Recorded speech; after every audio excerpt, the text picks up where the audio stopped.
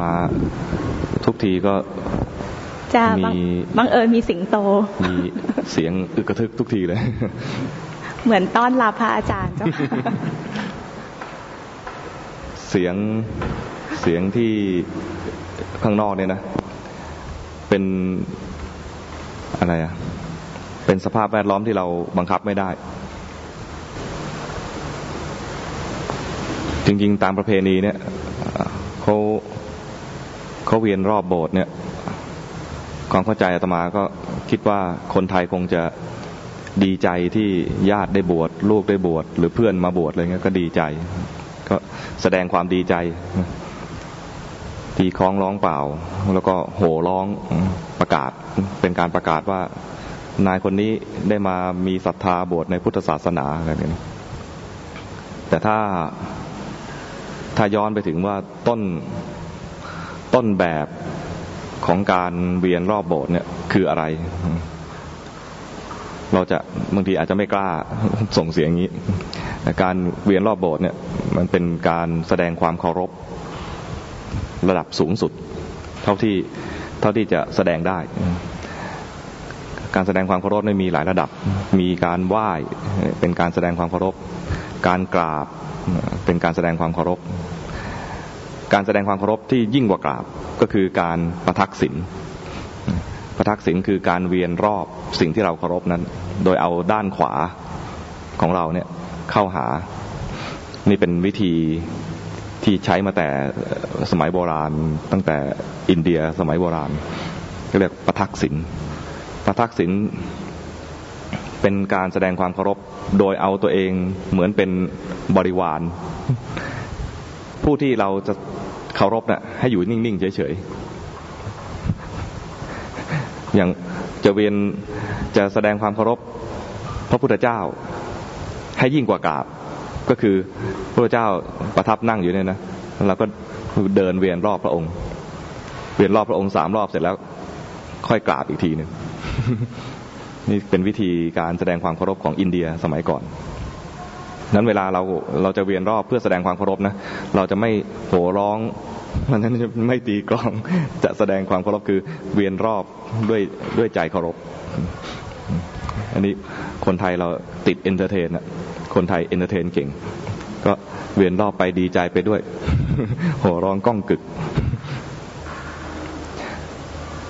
บางทีเราก็ควรจะเรียนรู้ไว้ด้วยว่า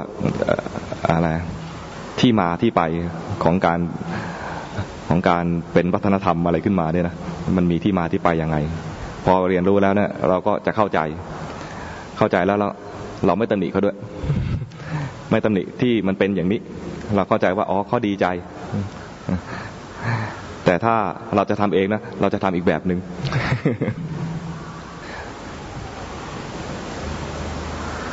สิ่งที่จะบูชาพระพุทธเจ้าได้ดีที่สุดไม่ใช่มาเวียนรอบด้วยการเวียนรอบการแสดงออกเฉยๆเหมือนเราจะเคารพใครแล้วก็มากราบมาไหว้มาประทักษิณแต่วิธีที่จะบูชาที่ดีที่สุดก็คือปฏิบัติบูชาซึ่งตอนนี้จะเป็นช่วงที่เราจะมาเรียนรู้ว่าเราจะทำการบูชาที่ยิ่งกว่าการไหว้ยิ่งกว่าการกราบยิ่งกว่าการทำประทักษิณเนี่ยอย่างที่พระพุทธเจ้าได้ทรงตรัสเอาไว้ตอนก่อนที่จะปรินิพพานตอนก่อนจะปรินิพพานเนี่ยนะเทวดานี่ก็มาแสดงความเคารพพระองค์เป็นครั้งสุดท้ายก่อนที่พระองค์จะปรินิพพานไปเทวดาก็เอาของอะไรดอกไม้ทิพย์มาบูชาคนชาวเมืองทั้งหลายก็เอาดอกไม้มาบูชาแต่ดอกไม้ของคนก็พยายามหาแบบที่ดีที่สุดสำหรับคนที่จะหาได้ส่วนเทวดาก็หาดอกไม้ทิพย์ซึ่งคนปกติไม่เคยเห็นแล้วดอกไม้ทิพย์ที่ว่าเนี่ยไม่ใช่เห็นเฉพาะเทวดาคนก็เห็นด้วยแล้วไม่ใช่เห็นอย่างเดียวนะหยิบเอามาได้ด้วยมีหลักฐานอยู่ในพระสูตรว่าตอนที่พระมหากัสสปะยังอยู่ที่เมืองปาวาพระพุทธเจ้าปรินิพพานไปแล้ว7 วันยังไม่ทราบข่าวคือพระมหากัสสปะและ ลูกศิษย์ทั้งหลายเนี่ยยังไม่ทราบข่าวเห็นคนคนหนึ่งเดินมาถือดอกมณฑารพรู้จักไหมดอกยี่โถรู้จักดอกยี่โถไหมใครไม่รู้จักก็โถ ดอกยี่โถเนี่ยนะสำหรับบนโลกเนี่ยดอกเล็กนิดเดียวแต่ดอกมณฑารพเนี่ยก็คือดอกยี่โถที่เป็นดอกยี่โถมนเบืองสวรรค์ดอกใหญ่มากเวลาบางทีตามวิหารหรือโบสถ์ก็จะวาดรูปดอกยี่โถเนี่ยเป็นเหมือนโปรยลงมาเทวดาโปรยลงมาในภาพที่พระพุทธเจ้าปรินิพพานดอกยี่โถที่คนนั้นถือมาเนี่ยนะเอามาบังแดดได้ ดอกยี่โถของเราเนี่ยเท่าเล็บมือรู้จักใช่ไหมดอกยี่โถของเราเนี่ยเท่าเล็บมือมั้งแต่ที่เขาถือมาเนี่ยนะบังแดดได้พระมหากัสสปะเห็นแล้วรู้เลยว่าไอเนี่ยไม่ใช่ดอกไม้เมืองมนุษย์ท่านก็ถามโยมไปเอาดอกไม้นี่มาจากไหนเนี่ยโยมคนนั้นก็บอกว่าอ้าวท่านไม่รู้เหรอเนี่ยดอกไม้เนี่ยนะมาจากที่พระพุทธเจ้าปรินิพพานเทวดาเอาดอกไม้เนี่ยมาโปรยบูชาพระพุทธเจ้าบูชาในวันที่พระพุทธเจ้าปรินิพพานผมไปกราบพระพุทธสรีระแล้วก็เก็บดอกไม้นี่มา เพราะว่าไม่เคยเห็นมาก่อนขอมาเป็นที่ระลึกแล้วก็เดินถือมาเนี่ยด้วยเหตุที่ว่าถามเรื่องดอกไม้เนี่ยทำให้พระมหากัสสปะทราบว่าพระพุทธเจ้าปรินิพพานแล้วก็อยู่ห่างกันเดินอีก1 วันถึงภายในวันนั้น นี่เป็นเครื่องหมายว่าเป็นหลักฐานอยู่ในพระสูตรเลยว่าดอกไม้ที่เป็นทิพย์และสามารถหยิบจับได้มีอยู่ในคราวนั้นมีอยู่จริงถึงกับบันทึกอยู่ในพระสูตรเลยพระเจ้าตรัสว่าการบูชาด้วยดอกไม้แบบนั้นให้กองเป็นภูเขานะก็ยังไม่มีอานิสงส์มากเท่าการปฏิบัติบูชามีอานิสงส์มากการที่มีดอกไม้มาบูชาเนี่ยนะก็อานิสงส์มากจนบรรยายไม่ถูกพรรณนาไม่ได้ว่าอานิสงส์มากมายแค่ไหนแต่ถึงพรรณนาไม่ถูกว่ามันมากมายแค่ไหนนะก็ยังไม่ได้เศษเสี้ยวของการปฏิบัติบูชาเพราะฉะนั้นการบูชาด้วยอามิตรการบูชาด้วยดอกไม้ของหอมการถวายอาหารถวายด้วยจีวรยารักษาโรคถวายเสนาสนะเครื่องอยู่อาศัยเนี่ยนะมีอานิสงส์มากแต่ละอย่างมีอานิสงส์มากๆทั้งนั้นเลยแต่ทั้งหมดเนี่ยก็ยังไม่ได้เศษเสี้ยวของการปฏิบัติบูชาวันนี้เรามาเพื่อที่จะมาเรียนว่าปฏิบัติบูชาที่ว่ามีอานิสงส์มากๆนั้นนะจะทำยังไงได้บ้างปฏิบัติบูชาเนี่ยถ้า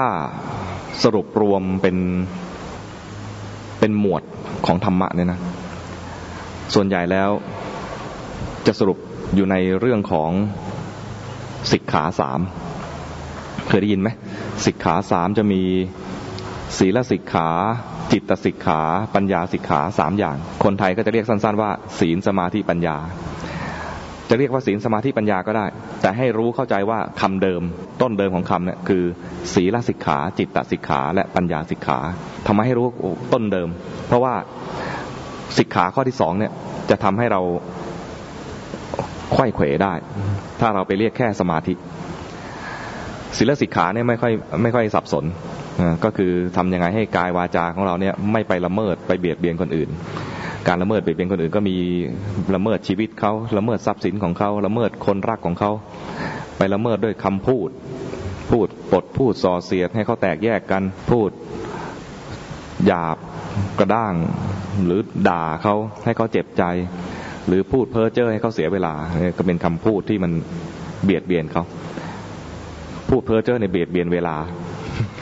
าแทนที่จะเอาไปใช้ประโยชน์อะไรนะมาฟังคำพูดเพ้อเจ้อไร้สาระของเราเองก็เสียเวลาพูดเพ้อเจ้อ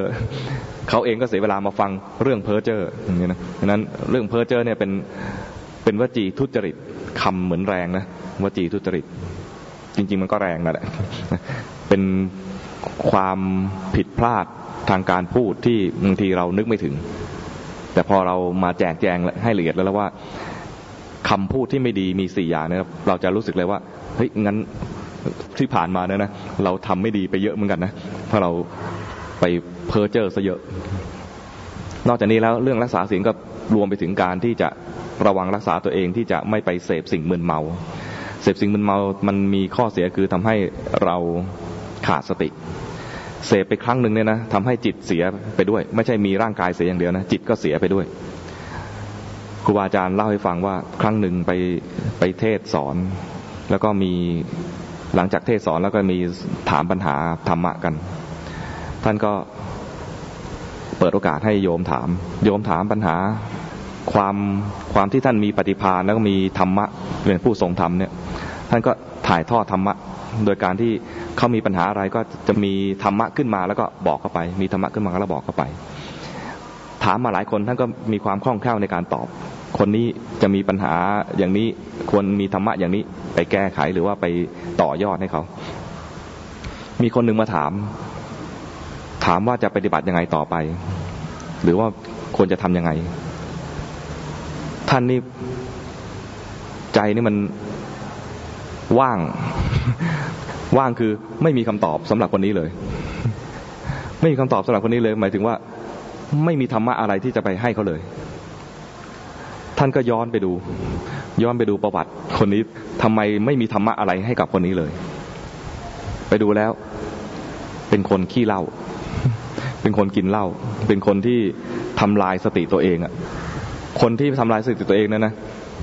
ขณะครูบาอาจารย์จะสอนธรรมะยังไม่มีธรรมะอะไรจะให้เลยมันร้ายแรงขนาดนั้นนะมันไม่ใช่ว่าทำลายสติคือทำลายสุขภาพหรือทำลายสมองอะไรอย่างเดียวนะในเรื่องของร่างกายก็ทำลายด้วยมันทำลายไปถึงขั้นนามธรรมจิตใจเศร้าหมองจิตใจมืดมัวจิตใจไม่มีสติไม่มีสัมปชัญญะที่จะมาเป็นธรรมะพื้นฐานที่จะมารองรับสิ่งดีๆเพราะนั้นอย่าไปทำลายตัวเองโดยการที่ไปเสพสิ่งมึนเมาต้องระวังตัวนี้ด้วยคำตอบที่ครูบาอาจารย์บอกกับโยมคนนั้นไปก็คือถามว่ามีศีลไหม ยังกินเหล้าอยู่หรือเปล่าเลยเนี่ยถามว่ากินเหล้าอยู่หรือเปล่าโยมคนนั้นเลยรู้ตัวเองว่าเราผิดพลาดข้อนี้แทนที่จะตอบว่าผมกินเหล้าครับคำตอบเขาน่าฟังเหมือนกันนะคำตอบเขาบอกว่าต่อไปนี้จะไม่กินครับ ที่ผ่านมาเนี่ยกินแต่คำตอบเขาเป็นคำตอบในเชิงสร้างสรรค์ถือว่าฉลาดเหมือนกันต่อไปนี้จะไม่กินครับดังนั้นสิ่งที่เขาจะได้รับที่เป็นประโยชน์เขาในตอนนั้นก็คือว่าไปรักษาศีลเท่านั้นเองยังไม่มีธรรมะอะไรจะบอกได้เลยมีแค่ว่าไปรักษาศีลดังนั้นของเราเนี่ยนะเป็นผู้ที่มีสติสัมปชัญญะพอสมควรดีแล้วก็อย่าไปทำลายสติสัมปชัญญะด้วยการไปผิดศีลในข้อดื่มสุราเมรัยดื่มสุราเมรัยก็ยุคนี้ก็ต้องรวมไปถึงทุกสิ่งทุกอย่างที่ทำให้มึนเมามีทั้งฉีดทั้งดมทั้งทุกอย่างที่มันเสพได้พอได้รักษาศีลดีแล้วมีพื้นฐานดีแล้วก็มาฝึกคราวนี้ฝึกตัวเนี้ยเรียกว่าจิตสิกขาจิตสิกขาคือมาเรียนรู้เรื่องจิตที่พูดถึงว่าจิตสิกขาเรียนรู้เรื่องจิตเนี่ยผลจากการเรียนรู้เรื่องจิตเนี่ยจะทำให้เกิดสมาธิที่ถูกต้องครูบาอาจารย์บางท่านจึงเรียกสั้นๆว่าศีลสมาธิปัญญาคือมุ่งฝึกจิตเพื่อให้ได้สมาธิแต่สมาธิเนี่ยต้องมาเรียนว่าสมาธิที่ถูกต้องเป็นสมาธิที่จิตตั้งมั่นนะสมาธิเนี่ยนะเป็นเรื่องของจิตตั้งมั่น